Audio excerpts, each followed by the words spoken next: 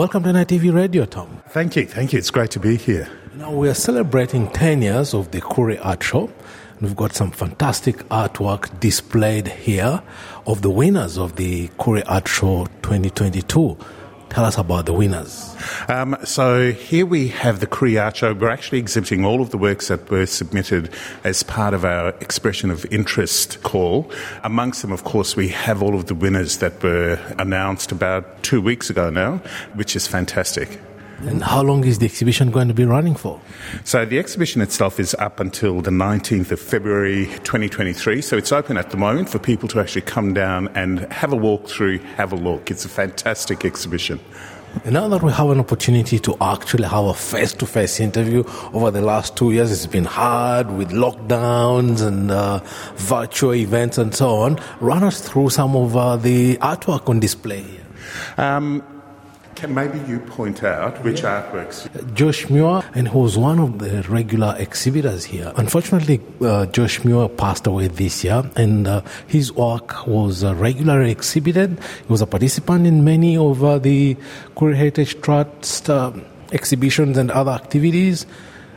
He was celebrated here at Federation Square for a few weeks. We had a lot of events happening, celebrating his life and work and contribution to Koori art.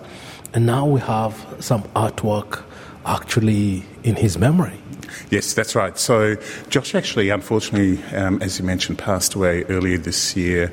As part of remembering Josh, given that he was actually basically what we say at Koori Heritage Trust, part of the family. He's exhibited here at the Trust previously, had a big exhibition with us in 2018. He was in the very first Koori Art Show back in 2013 and actually exhibited in the Koori Art Show each year up until 2018. This year we've introduced the Josh Muir Digital Art Award in memory of Josh.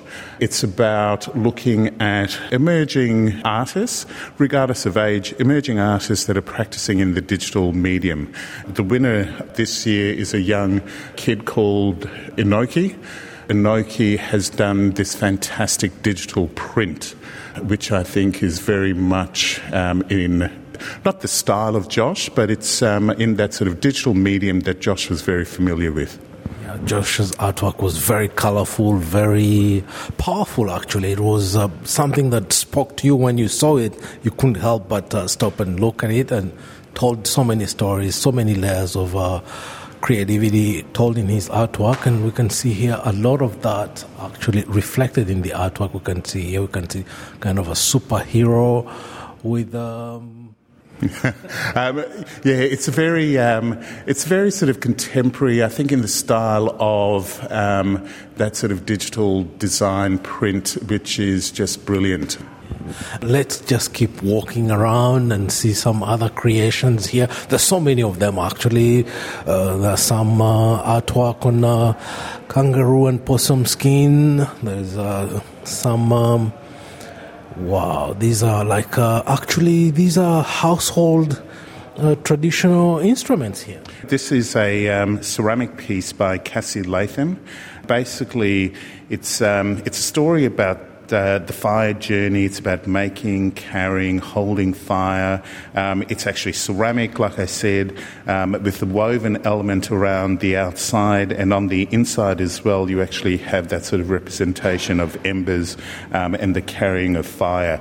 This work, in fact, won the City of Melbourne Aboriginal Melbourne Award.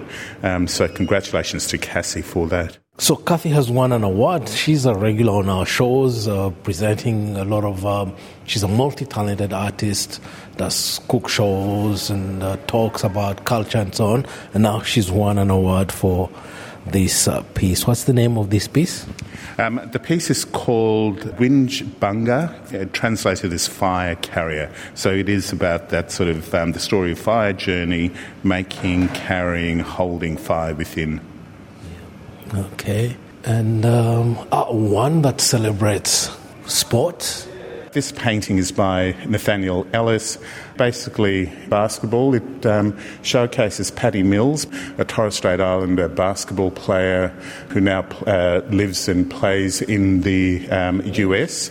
for Nathaniel, it represents two cultures with the journey from an Aboriginal and Torres Strait Islander man who is Patty Mills, which is a fantastic sort of tribute to Patty as a sportsman, but also as a First Nations person as well, and First Nations icon for young people.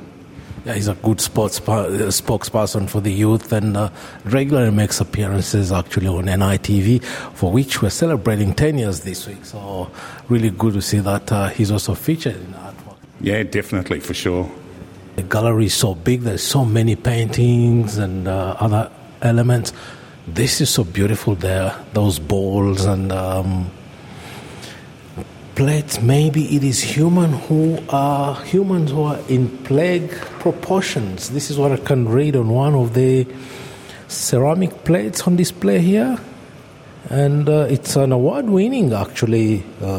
Wow, it caught my eye just as soon as we entered this other room, and these are very beautiful. I could see these in any household. These are things that are not just art, they are utensils. Yep. Well, what you actually saw first is two plates by Rebecca Saltmarsh. Now, Rebecca took out the Viva Energy Australia 3D Award. The work's titled "We Were Here First, You're Still," and I'm not sure if I can use the B word on radio, but it's a glazed ceramic, and it's the second series of plates in this collection.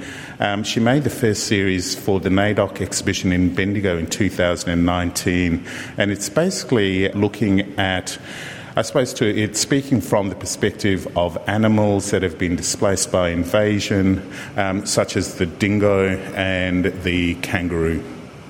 There's one I'm looking at there in a corner. This one, dot painting.